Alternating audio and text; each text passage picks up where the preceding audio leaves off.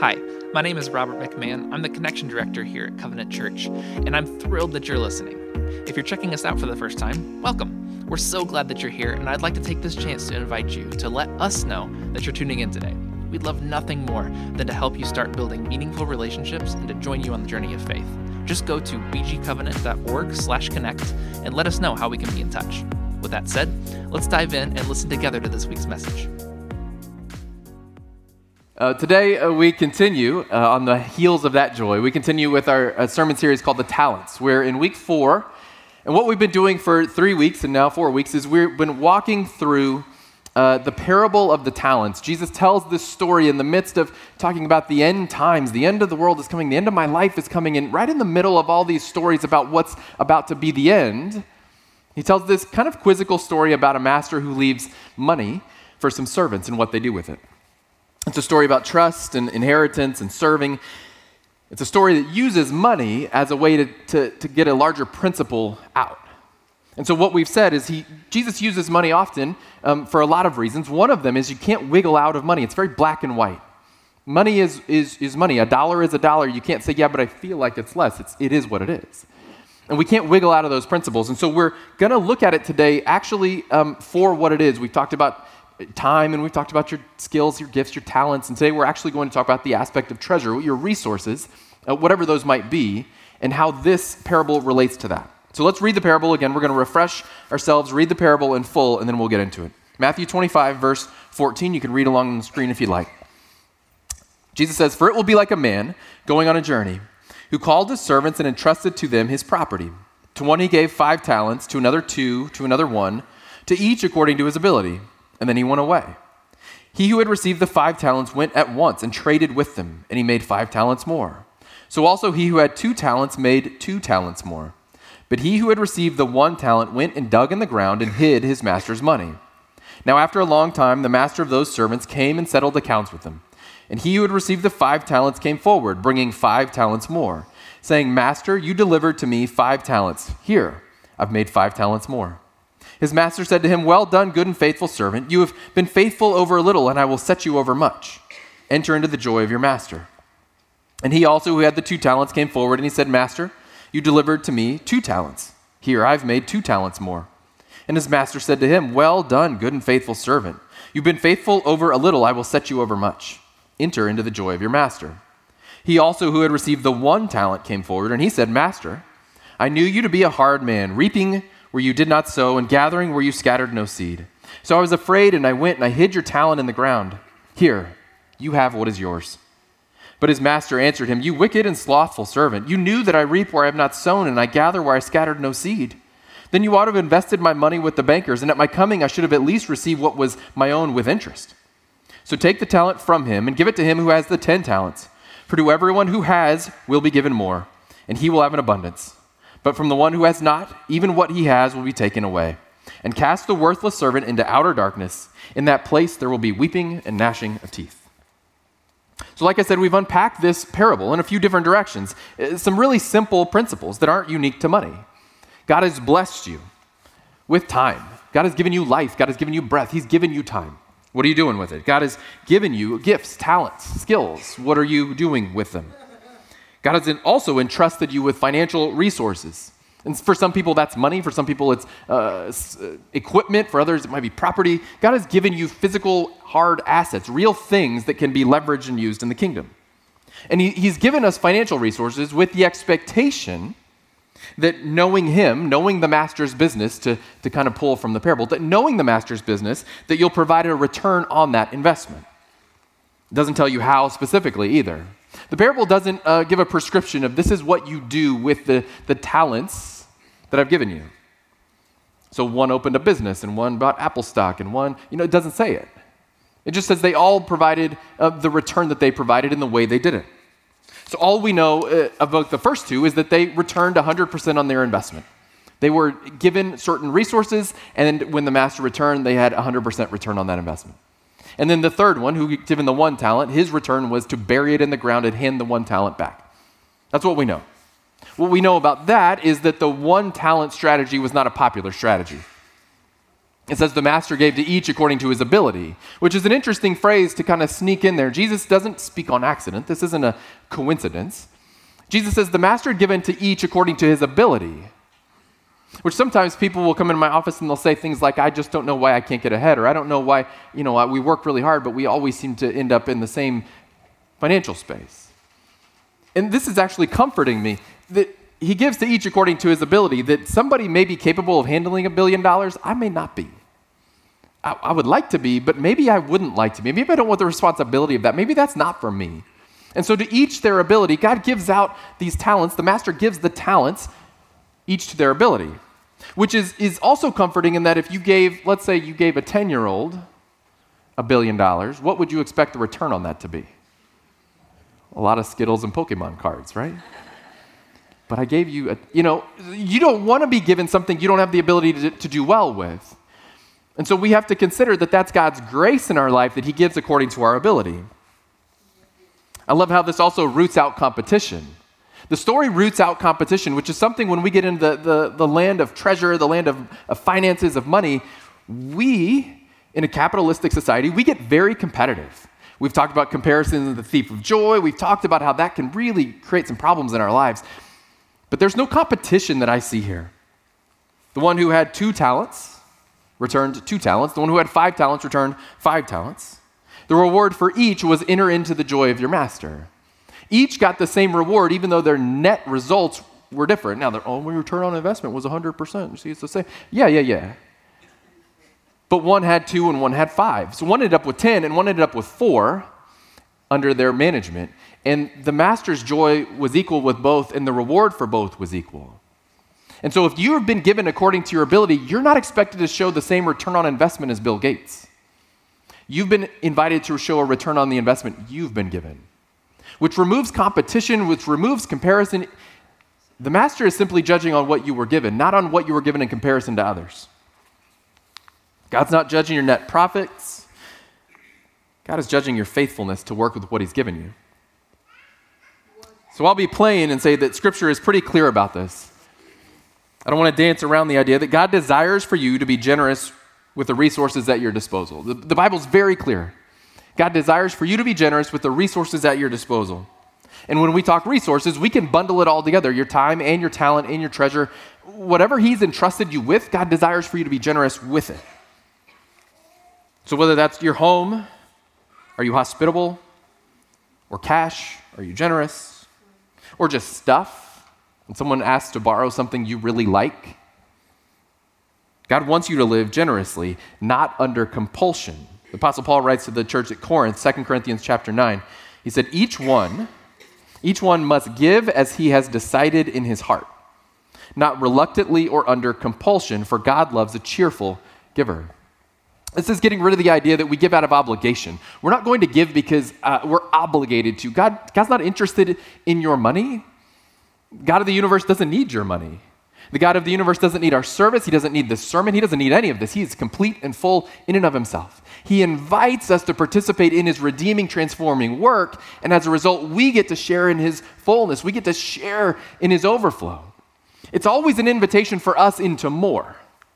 And he doesn't want to obligate us and compel us into some sort of compulsory giving scheme. He loves a cheerful giver. This is an example from my life. We had our roof redone a couple years ago.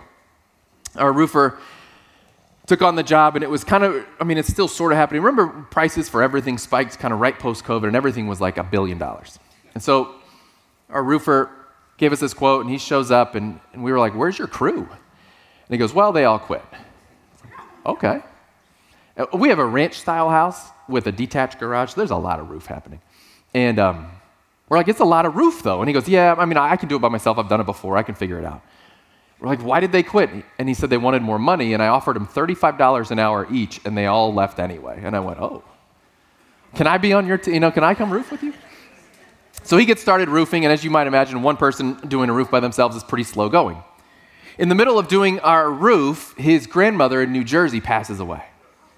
And he says, so I'm going to have to go tend to this. We said, absolutely, go.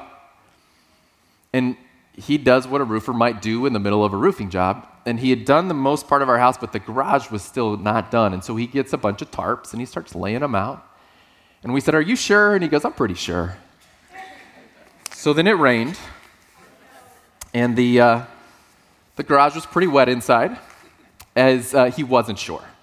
And so the tarps didn't hold, and now we have water in the, just drip, it's waterfalls. And as we're kind of working through what do, we have a few friends we call about this. We have people who know stuff. We're like, what should we do? And one of the people we call is Mark Stratman. And Mark comes by, not because he's going to save the day. He just literally comes by because he has a contracting business with his giant dehumidifier and his giant fan, and helps us get it all figured out and helps us get it all and he didn't come as our contractor friend. He came as our friend.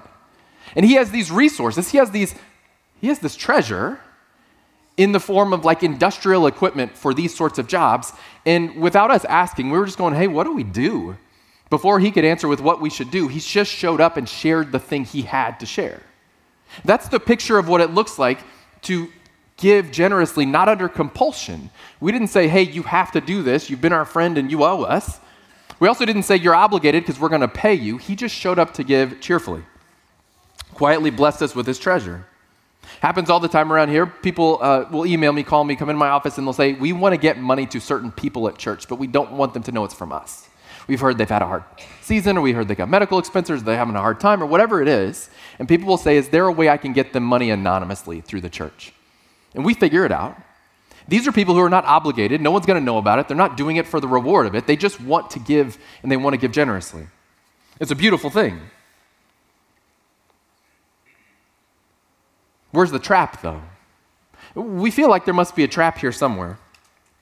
The trap is this. On either end, there's two ditches on the road of generosity. One ditch is obligation. We've kind of hinted, what does that look like? You don't want to give out of obligation. The second side, the second ditch on that road, if you go too far the other way, is gratification. I would explain it this way. If I ask a child to clean their room, some of you have done this before. We've been children. We've all been children. Clean your room. If they do it, it requires me to just yell and scream and pound the floor and get in there and clean your room and nothing. I'm taking away everything, clean your room. If you do it that way, that doesn't feel like a real cheerful moment. That doesn't feel like they did a great job cleaning the room. If I have to yell about it, what's the good in that? There's no gift to me that you cleaned your room. That was a hassle for me. On the other end, if they cheerfully clean their room and then come out and go, "How about $20 for Starbucks?" I mean, I did clean my room after all. Well, that's the other ditch. So one is obligation. I did it because you made me. The other is I did it for my own gratification. I figured if I did the thing that I was supposed to do, I'd get a reward on the other end. And that's not it. That's not what we're aiming for at all. That's not what the Bible paints as the picture of why we give. Because on either end, we have these false motivators. One is fear. Fear motivates us to give out of obligation. I better do it, otherwise I have to watch out for lightning strikes. The other side is this gratification. The motivation is really for my own selfish desires. I give because I read that it said if I'm faithful with little, I'll get much. And so this could be a nice little investment scheme. What I want to nudge you towards today is cheerful, non-compulsory giving. Not about getting money into the black boxes, so I can be really clear about that. This is not about you giving more money to Covenant Church. Scripture is clear, you should give to your local gathering, so do that. But it's bigger than that. What I want to try to convince you to do, I want to nudge you into cheerful giving of your resources, your time and your talent and your treasure into the church, the capital C church, the local church. Whether that's through the pregnancy center, that's through Young Life or Crew, whether that's through giving of your time to the Nest, whether that's using your resources to help the Christian Academy, whatever that means, I want to nudge you into the cheerful giving towards the local church active in the world. Like giving and living a generous life so as to bless God and his people, to bring his kingdom. So what we're after is hearts that are about the kingdom. We're really about hearts that are kingdom-focused, gospel-centered hearts. And out of the overflow of a kingdom and gospel-centered heart, we'll have cheerful giving. Which is why I'm going to say something that some people will not have expected. It's okay for you to want more money. Like it's okay for you to desire more money. It's okay for you to want to be rich. I've never said that out loud. A few of your eyebrows just leapt off your heads. This is not what he's saying. He wants me to give away my money. Why does he want me to make more money? It's okay for you to want to make more money. When we were living in South Africa, in Johannesburg, we had a feeding scheme. And essentially, we gathered all the food we could get in the neighborhood, and then twice a week, we'd go down to the local informal settlement, and we would feed the children. Running this feeding scheme, we wanted to collect as much resource as we could so we could give the resource away to the children who were hungry. Now, some of us think we shouldn't ever want more because that feels like it would be sinful, but we only apply that to money. No one would have said, maybe you shouldn't want more food. Like, don't get more food for those children. Don't get more. Want less. Live simply. You'd say, no, you're running a feeding scheme. Get as much as you can because every extra pound of rice you get, every extra chicken you get goes into more and more bellies. You feed more and more people. You make a bigger and bigger impact. So you should want more when it comes to the generous thing you're trying to do. The reason we feel weird about it with money is because most of our hearts, if we're very honest, most of the time, aren't actually looking for more money for God. We're looking for more money for me. And so then we feel a guilt going, if I want more, it's actually pretty selfish. And what we're trying to do is twist that and say, if we're actually after God's generosity for our lives, then wanting more would be wanting more for God's generosity in our lives. I would say it this way, if our goal is to become generous with what we have, we should desire to grow what we have so as to become more generous. Why wouldn't, if you were a generous person who was funding the kingdom of God in your midst, helping widows and orphans, if you were doing the thing that the scripture says you're supposed to do, why wouldn't I want you to just be fabulously wealthy? Because your wealth overflows into kingdom activity everywhere. If we have the right heart, if we have gospel-centered life, then it's okay to want more. Some of you are still uncomfortable, and you're rightly thinking of 1 Timothy, so let's read it together. 1 Timothy chapter 6. But those who desire to be rich fall into temptation, into a snare, a trap, into many senseless and harmful desires that plunge people into ruin and destruction. For the love of money is a root of all kinds of evils. It is through this craving that some have wandered away from the faith and pierced themselves with many pangs. And some of you are playing the I told you so game. See, you said it's okay for us to want more, but this says if we want more, we're in trouble. The desire to be rich is a trap and a temptation. But what's the core desire? What's the motivation under what the scripture is saying? The core desire, is it wealth or generosity? Because if the core desire is to want personal wealth, then yeah, that's a temptation and a trap for you. If the core desire is to want to grow your wealth so as to be generous, maybe there's something different happening. Out of love for God or out of love for self? What is your desire? It says the love of money is the root of all kinds of evil. Not the love of God, using money, but the love of money. I would say it's the lust for money. Scripturally, the word lust means over desire. So you can lust after anything. It just means you want something good, but you want it more than you should. So when we talk about lust in a typical 2023 way, we talk about lust in a physical gratification sense. Lust just means you want a good thing, but you want it too much. It's over desire. And so if God created good things, we want too much of them, that's where lust shows up. It can happen in any area. It can happen in food. It can happen in money. It can happen in anything. Entertainment, I want that too much. I have a lust for entertainment. I have a lust, you people have a lust for life. I have an over desire to travel the world. So the question becomes, what is this desire about? Is it for wealth? For my own personal security? Is it for stuff that I might grow my status? What is the desire? If those are your motivations, then yeah, the desire for more is destruction knocking on your door. But the danger there is when we begin to fear money, when we make money, which is neutral, money is neutral, a dollar is neutral. A dollar given to a good cause is a good thing, a dollar given to a bad cause is a bad thing. A dollar is neutral. When we begin to fear money itself or fear wealth itself, what we have done is elevated it to a place it doesn't deserve. We overreact. And then we tap out of the money game altogether. We give our obligated percentage that we feel like we have to, but we don't really want to look, and I don't really want to be striving, and I think I was told that Jesus wants me to be poor, and I think that's simpler that way. I don't have to deal with it. I don't want the pressure. I don't want to think about it. I don't want to manage it. I don't want to invest it. Can it just be simpler? Because I don't like the temptation. I don't like the idea that it's the root of all evil. I don't like that. And yet if you think about the life lived that way, with one eye closed, trying to keep it at a distance, That life leads to the parable of the one with 1 talent who simply buried it. I don't want to think about this. This money thing seems risky to me. This money thing seems odd to me. This money thing, I don't know. I don't know if I want to, it seems like a lot. I'm going to bury it. I'll just have it ready when the master returns. If we're afraid of money, if we demonize money, what we end up doing is living the buried life. And we got to be careful. It says, Lord, I know you don't suffer fools. That's not the answer the master was after. Jesus' words help us here. Luke 16:13, he says, no servant can serve 2 masters. Either he hates the one and loves the other, or he's devoted to the one and despises the other. But you cannot serve God and money. This is instructive teaching from Jesus. It's the heart of where we're trying to go today. I would say it this way, the role of money in your life is defined by the master in your life. The role of money in your life is defined by the master in your life.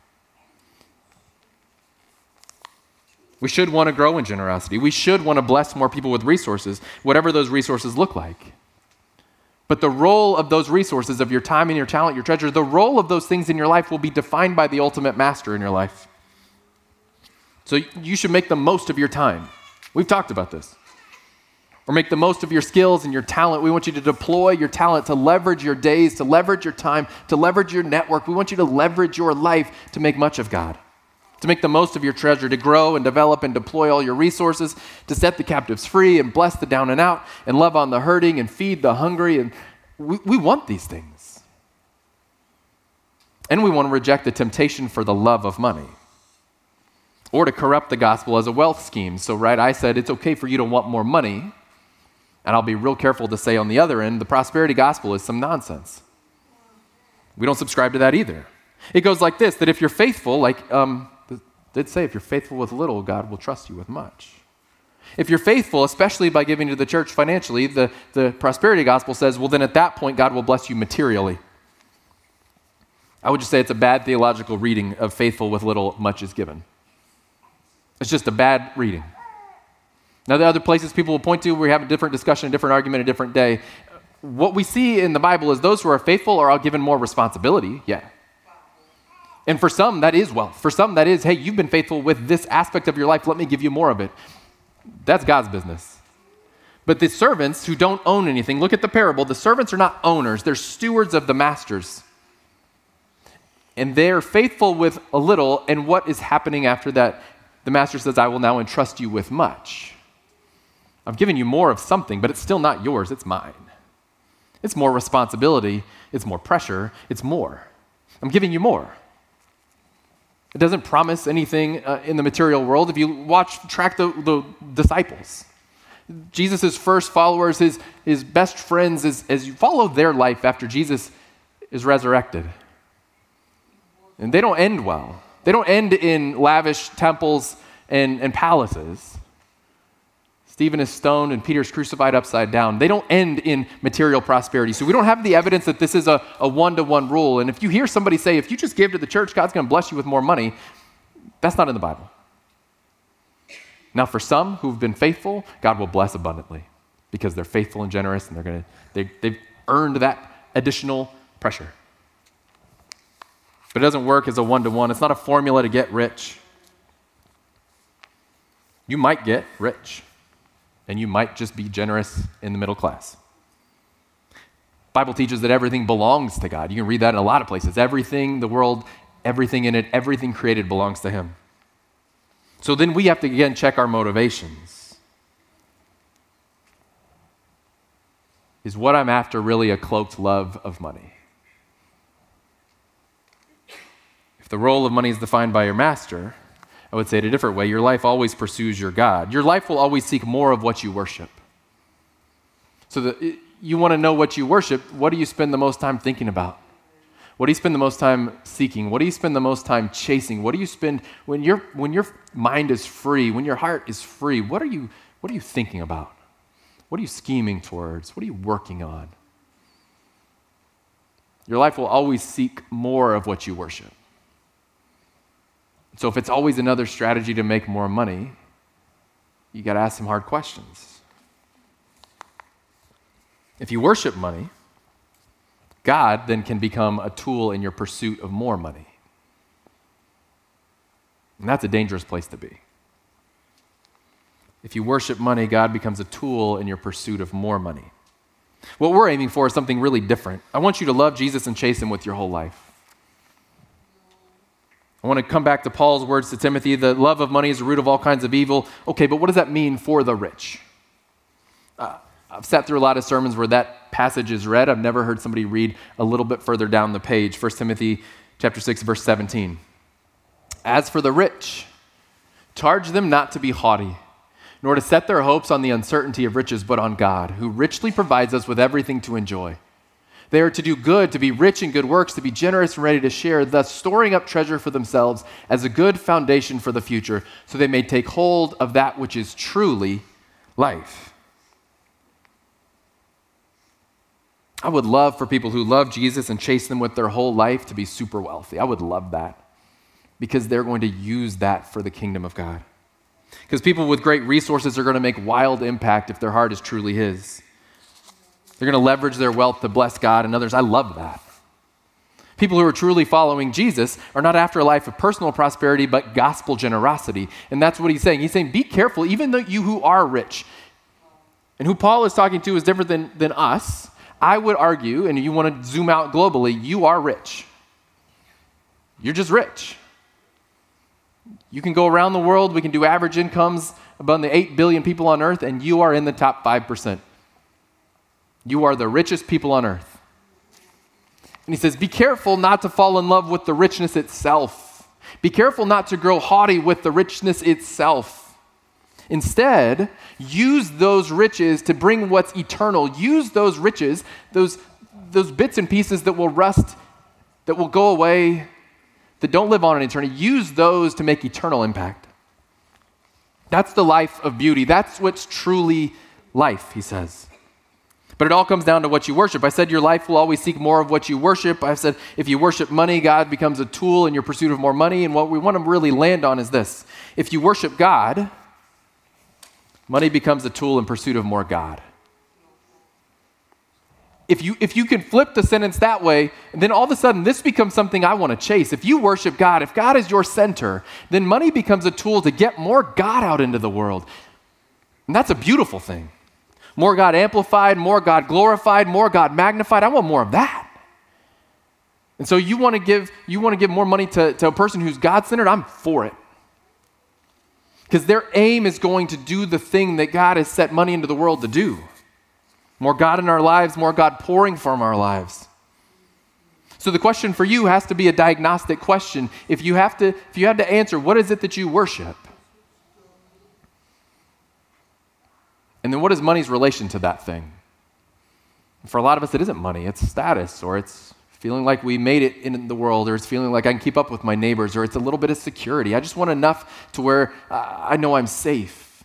For a lot of us, money is a tool to get some other place in our life, to get some other thing we're lacking. There's something missing. There's a hole in us, and we think money can fill it.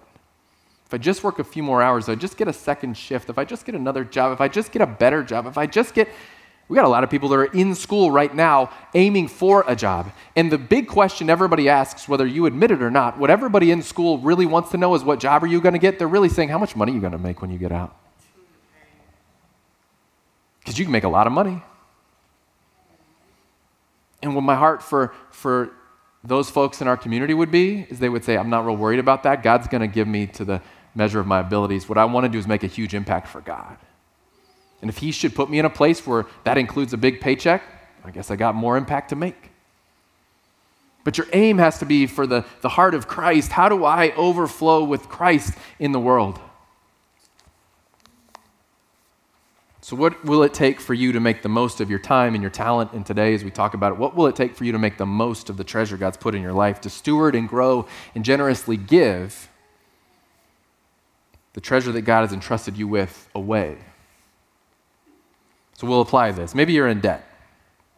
Say, look, I'm in debt. Credit card bills up to my eyeballs. I live paycheck to paycheck. This is a real nice idea, but this is impractical for me. If that's you, we have a way forward for you. Over the summer, we piloted our first Financial Peace University group, which is simply the Dave Ramsey course that helps people get out of debt, to make a financial plan for their life, to set a budget, and get going that way. If that's you, if you go, hey, I'm in debt up to my eyeballs, I don't know where to even start. I would say take this card and write financial peace on the bottom and turn it in. You can put it in the black boxes if you don't want to hand it to somebody, and just write that on there. And we'll contact you, and we'll start building our next class because we want you to have the financial freedom that you can begin to live generously. But if you're in debt up to your eyeballs, let's get you out of debt first, okay? That's a start. Maybe you have resources, but you don't know how to use them. You've never been confronted with how to use them in the kingdom. You have resources. I don't know what to do with them. We can introduce you to cheerful givers. We have some really generous, cheerful givers in the church. They're making big impact with money. We can introduce you, and you can begin to learn from a mentor who will help you understand how to use your finances in a kingdom way. We also have financial advisors. We have multiple financial advisors in the church that are Christ-centered, Christ followers, who can help you shape your money so you get more of the thing that you're desiring to have, that you might bless others with it. We can help you with that too. But maybe you've realized something more profound today. Maybe you've realized that your life will always seek more of what you worship. And if you did honest accounting, you say, I don't know that I worship God. I like God. I rely on God. But man, the center of my life is something else. So we want to be real practical on the financial side, but I want to be really practical on the spiritual side. If you're in here and God is not the center, then none of this stuff really matters yet. We got to get you to a place where you understand that your life and the flourishing that God has designed you for happens when you are in right relationship with Him. The flourishing that you were designed for happens when your heart is in right relationship with the heart of God, when you recognize your Creator and you recognize that you are created for His glorification. And so if you realize you're worshiping something less than God and you want to change that, today is your day to change that. Friends, generosity was never more clear than on the cross. We celebrate that every week. We remember that every week. We take communion every week as a way to bring the cross back to the forefront of our lives, to make sure we never get lost on where we're supposed to be and what we're supposed to be doing. So I'm going to invite the band back up, and I'm going to ask them to come and prepare. And as they do so, we consider what's on the table as I tell you, what does it mean to worship God in generosity? Jesus made the first move of generosity on the cross. What we learn from the Last Supper is He took the bread and He broke it and He said, this is my body which will be broken for you. So when we take bread off the table, we're taking the symbolic representation of what Jesus did for us. That knowing that there was a gap between us because of our sin, Jesus said, let me be broken as the sacrifice that you might be made whole. We take that same bread, we dip it into the cup. The cup it's just grape juice, but it represents something. The cup represents the blood of Jesus. The Old Testament world was a world of great sacrifice. Animals would be cut in half and the blood would be spilled, and two people making a promise would walk through it together, and it was gruesome, is what it was. But the idea in an Old Testament promise is that as you walk through that blood, you would say, let this be done to me if I fail on my side of the promise. Jesus, when He bled out on the cross, Jesus was making the once and for all covenant promise. He said, look what's been done to me, that you may be made right. The sin required a sacrifice, and I'll take it all on. I'll take every last bit of it. And He held the cup aloft to His friends at His Last Supper, and He said, this is the new covenant in my blood, the new promise. No more walking between the cut animals. This is the promise, that my blood will be shed for you and for all, that sins may be forgiven. And so if you walk in here broken saying, God couldn't love me if He knew what I'd done. God wouldn't love me if He knew my habits. God wouldn't love me if He knew what I was up to in my life. Jesus argues with you and He says, I loved you long before you even thought about that. I loved you enough to die for you. So in a moment as we begin to worship, I'm going to invite you as a follower of Christ to come forward and remember to take the bread and dip it in the cup, or take the little single serve element, however you want to do it. But remember what it costs, the God's generosity for you to invite you in the family. And if you're here today and that's not you yet, you go, I'm not sure I'm in that family. I'm worshiping something less. Your prayer is this: God, I want to worship you and you alone. I want my life to be about you. I want my time to be about you. I want my everything to be about you. And when you pray that, when you say, Lord, I want you in my life, and you come to this table, you receive the bread, the brokenness on your behalf. You receive the blood, the sacrifice on your behalf. When you receive that, and you follow Christ, you're on your way to finding the flourishing that God lays out. I'd love to invite you to stand now as Greg leads us. And over the next couple songs, make your way to the table.